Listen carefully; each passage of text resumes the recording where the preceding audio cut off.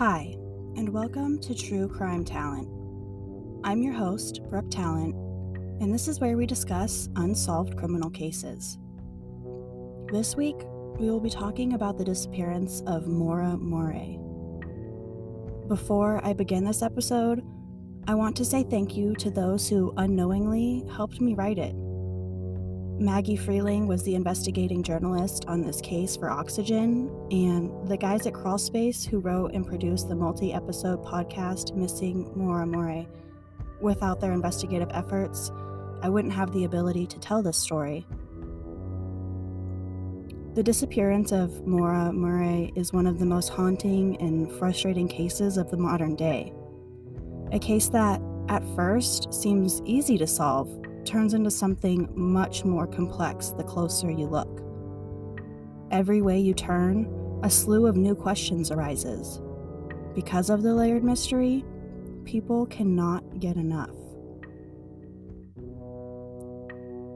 Vanishing only a few days after Facebook launched, Maura's was one of the very first cases to capture the internet's attention, bringing with it the onset of online trolls and an active investigation.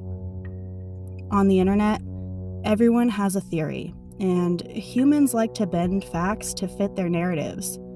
The issue with theories and speculation is that, as time passes, the truth becomes muddied.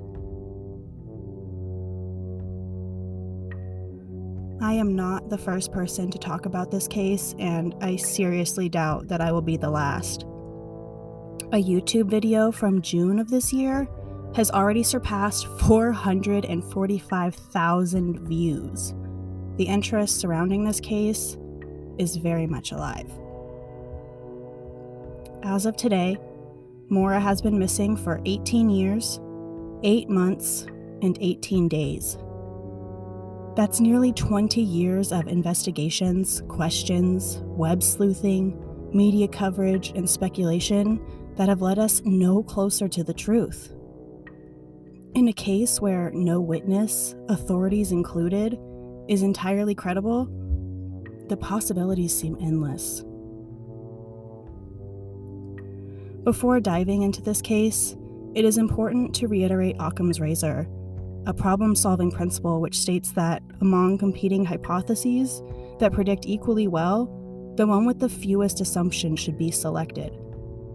As we make our way through the facts of this case, remind yourself of this. What do the facts tell you?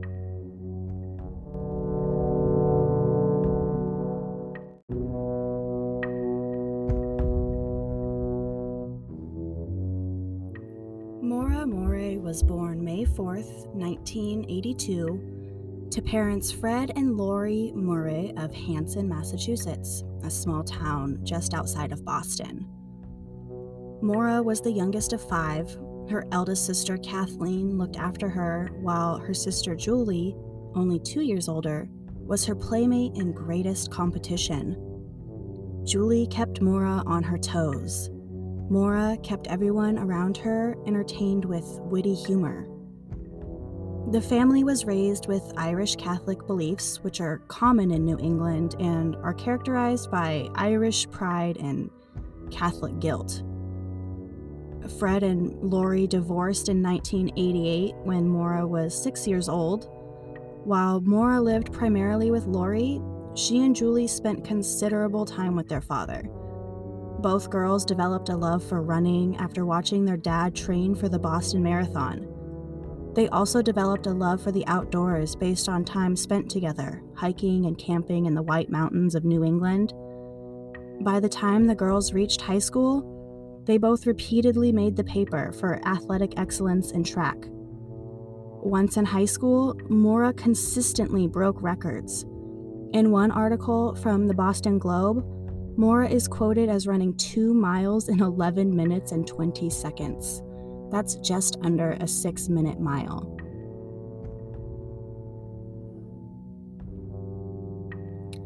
In the year 2000, Beyoncé was still a member of Destiny's Child. Christina Aguilera was in her dirty phase. Teens played Snake on their Nokias, and families across the US sat down after dinner to find out who was the weakest link. Goodbye. Maura, with her brown hair, bright smile, and button nose, was getting ready to graduate high school. Characterized by friends and family as an overachiever, no one close to Maura was surprised when she scored 1420 on her SAT. The average score for an SAT is about 1050. So this is pretty impressive. With this score, she was later recruited by Harvard. Her father admits in interviews to pushing his daughters to be their very best. And with older sister Julie already away at the prestigious West Point Military Academy, the decision seemed easy for Maura. She would go where Julie was. West Point, also referred to as the Academy or simply the Point, is a 4-year federal service academy in West Point, New York, and it's one of the hardest colleges to get into. This institution prides itself on rigorous academic, mental, and physical training. On the first day, you walk into the academy as a civilian. By the end of the day, you have sworn an oath to the United States military, never to be the same again. Maura spent her first year of college at West Point with her sister, where she studied chemical engineering and later met her boyfriend named Billy. The first year at West Point proved to be particularly tough for Maura. It can be argued that she was pushed to her limit during this first year away at college, which is true for many leaving home for the first time. Circumstances at West Point exacerbated the situation.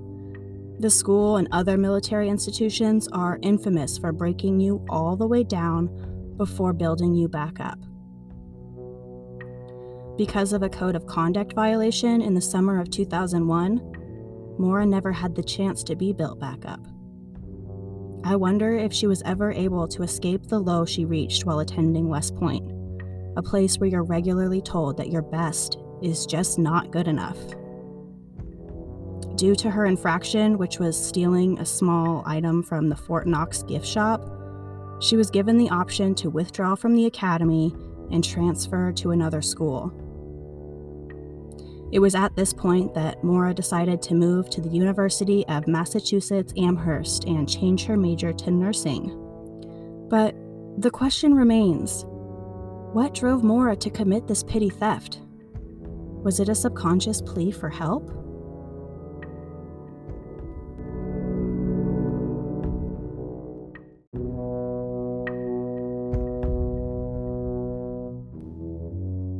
Once at UMass, Maura quickly became friends with students named Kate and Sarah. With them, Maura leaned on newfound freedoms to quiet those demons that haunt us all. By November 2003, Maura was a junior in the nursing program at UMass. She'd worked her way into a prestigious position for clinicals and remained active in her sport. However, something was still amiss in Maura's world.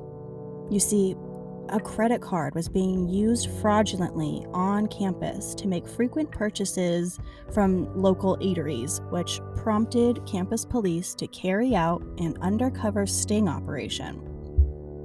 The next time the card was used, the police would pose as the delivery person and apprehend their suspect.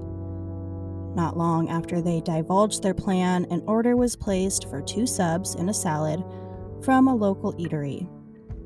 When the food arrived, Maura came to sign for the items. She was apprehended by campus police and given a trial. When the fraud charge made its way in front of the judge, Maura was told that if she could stay out of trouble for 3 months, this infraction would be dropped from her record. Fast forward 3 months. It's the day after another student was critically injured in a hit and run, and Fred Murray arrives at UMass with $4,000 on hand to help Maura purchase a new vehicle. Even though no one close to Maura at school was aware of a problem with her black Saturn, and even though it was less than 10 years old, Fred and Maura supposedly spent the day shopping used car lots. That night, Fred and Maura ate at Amherst Brewing Company, where they were later joined by Maura's friend Kate for some drinks. Once the trio was through, they stopped by a liquor store.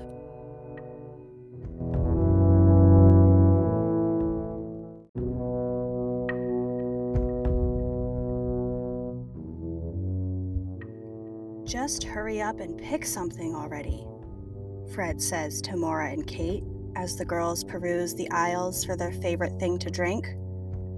After making their purchase, Fred returns to his hotel room and the girls drive his vehicle back to the dorms to attend a party. The party was in a friend Sarah's dorm and is reported as being filled wall to wall with people. By 1 a.m., Sarah is passed out. From all accounts, everything seemed normal until around 3 a.m. when Maura decides not to walk back to her dorm room or even crash in Sarah's dorm, but instead decides to drive her father's new vehicle while intoxicated to his hotel room. What would prompt her to do that? In a TikTok from Julie, Maura's sister, she states that it makes no sense that Maura went to their dad's hotel room that night. So, why did she? With neither Sarah nor Kate having anything of substance to say about the party, we may never know. At 3:30 a.m. that same evening, campus police respond to an accident. Maura had crashed her father's car into a guardrail, causing around $10,000 in damages. It appears Maura was not able to stay out of trouble for the 3 required months. However, when officers responded to the scene, she was not charged with a DUI or taken into custody. Instead, the tow truck driver delivered her to Fred's hotel room. Once inside, a call is placed from Fred's phone to Billy's. Remember, Billy is Maura's boyfriend from West Point. At this time, Billy lived over 1,000 miles away and time-wise was an hour earlier than Maura and Fred. To me, it seems a bit strange that Billy would answer a call from Fred's phone at 3 in the morning, but he did, and there was a several-minute conversation. Perhaps Maura just wanted to talk to her boyfriend and nothing else, but again, we may never know for certain. These events bring us to the day before Maura leaves UMass for the last time.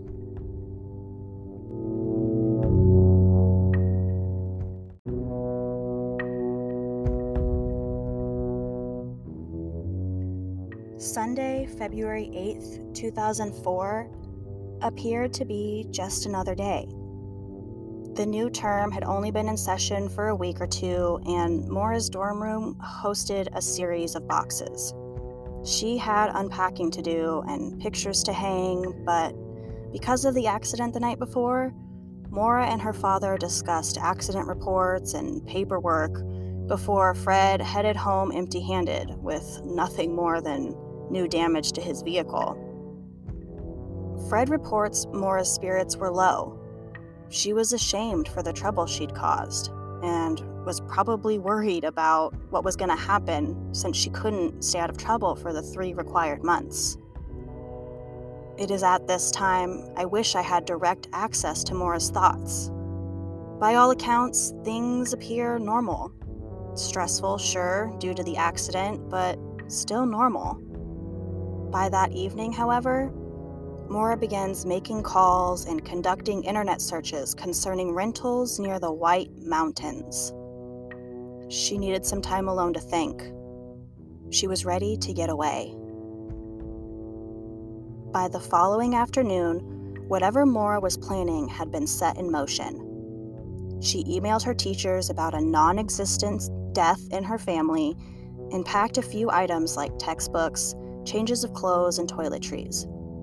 She goes by the bank and empties her account before stopping at the liquor store to purchase a box of Franzia, a bottle of Kahlua, and a 6-pack of Seagrams. Maura then leaves Amherst, heading north in the same black Saturn that was supposedly on its last leg.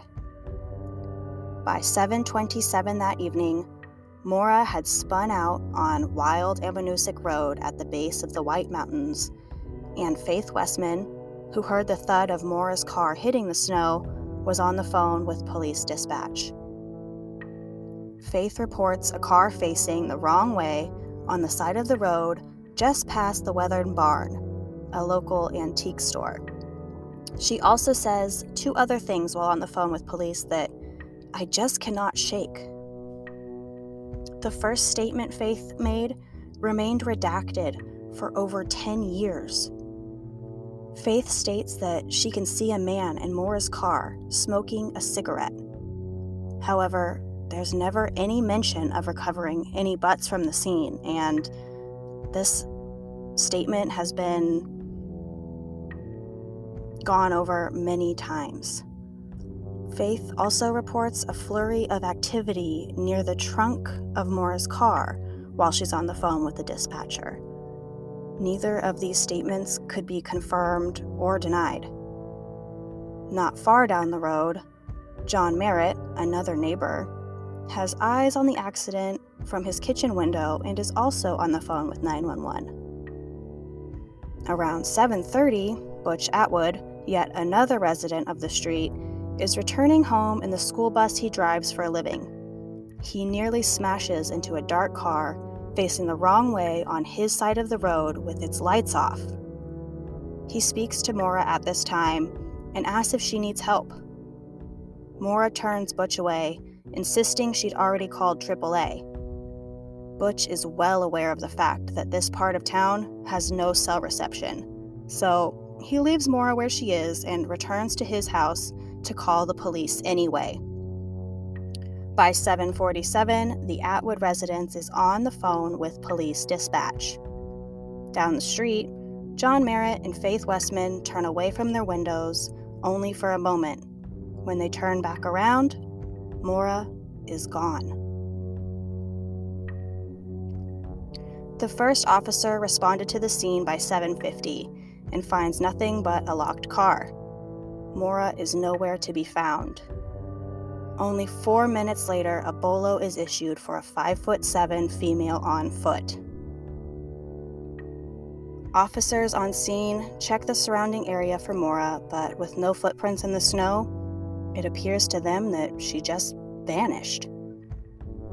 While checking out the accident, officers notice the red splatters from wine inside her car and a red rag hanging out of her tailpipe.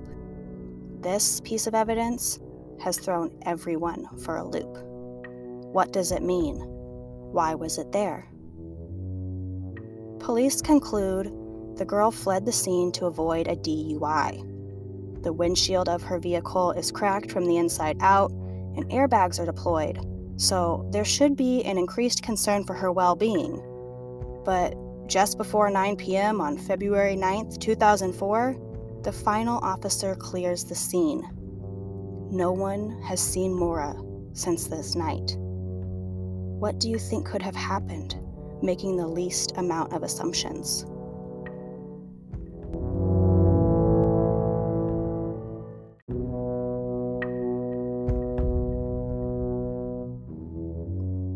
With very little to go on, it didn't take long for the case to go cold. People love a mystery and frequently form opinions on less than perfect information.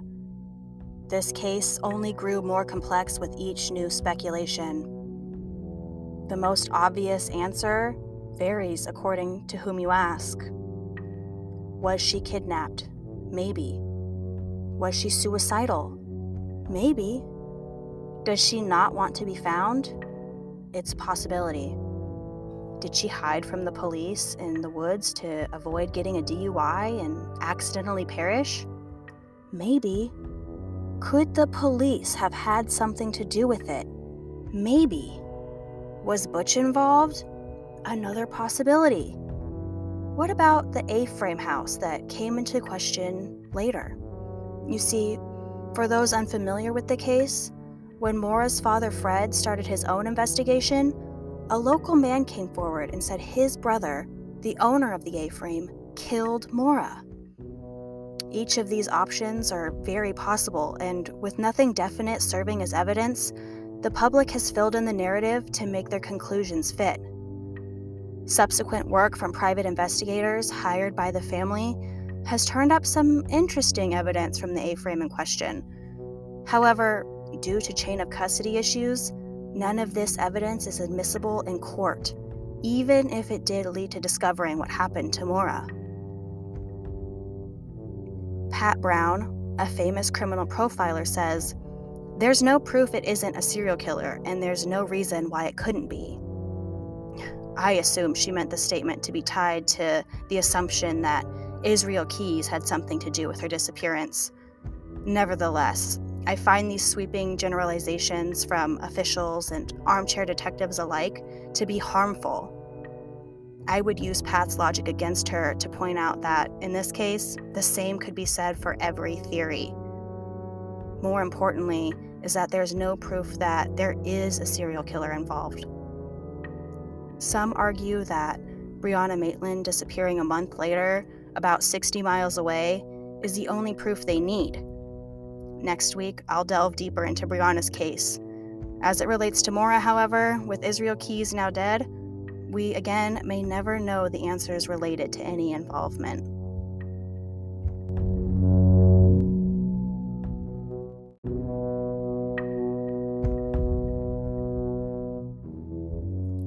Through studying psychology, I have learned that it is fairly easy for people to convince themselves of something after the fact, but typically, the first thing reported is the most accurate.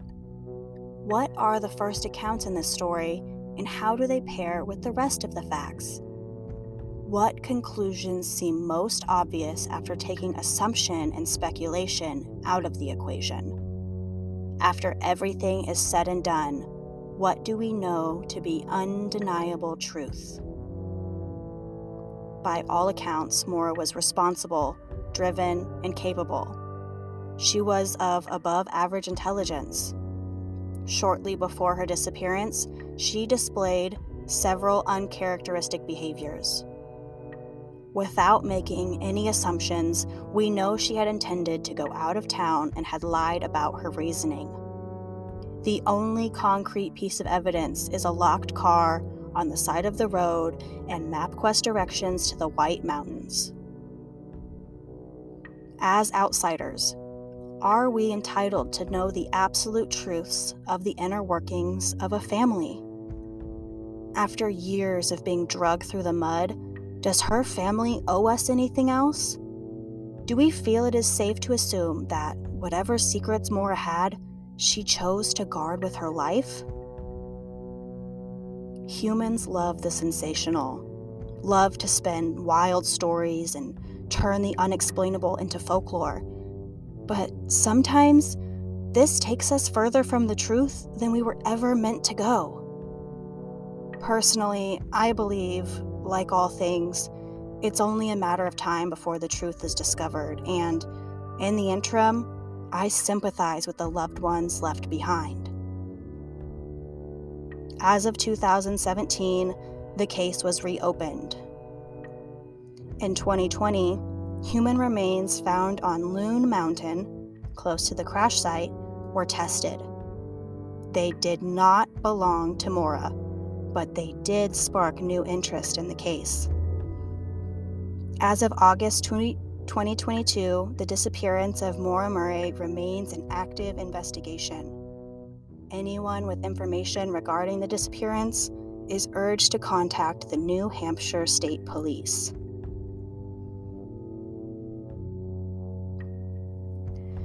To see photos and related case evidence, you can go to truecrimetalent.com and click on the Maura Murray posts. There you'll see photos of Maura and her family, phone records, and other things like that. I also posted a timeline there so you can run through all the times leading up to her disappearance. To keep up with more regular updates, you can follow my Instagram at True Crime Talent. That's True Crime TALLANT.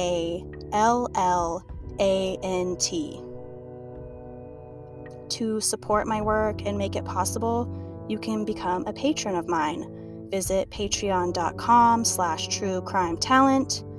My patrons get behind-the-scenes access to case documents, sneak peeks, live announcements, exclusive voting power, and tons of good karma for being so generous. If you enjoyed today's episode, be sure to follow along, hit the alarm bell to be alerted when I post the next episode.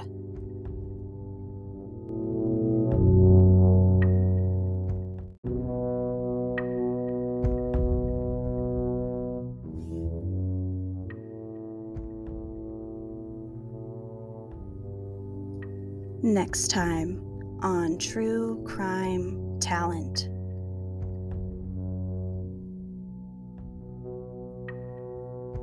On the morning of Saturday, March 20th, 2004, a ski team visiting the snow-capped mountains of Vermont was driving down Route 118 when they spotted something that sparked their curiosity.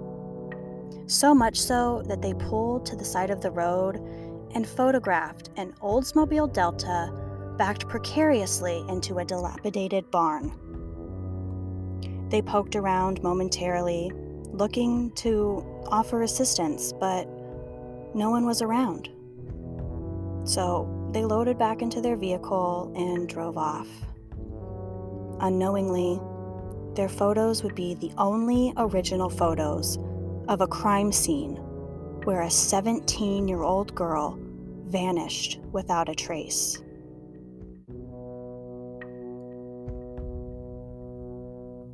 Until next time, stay safe.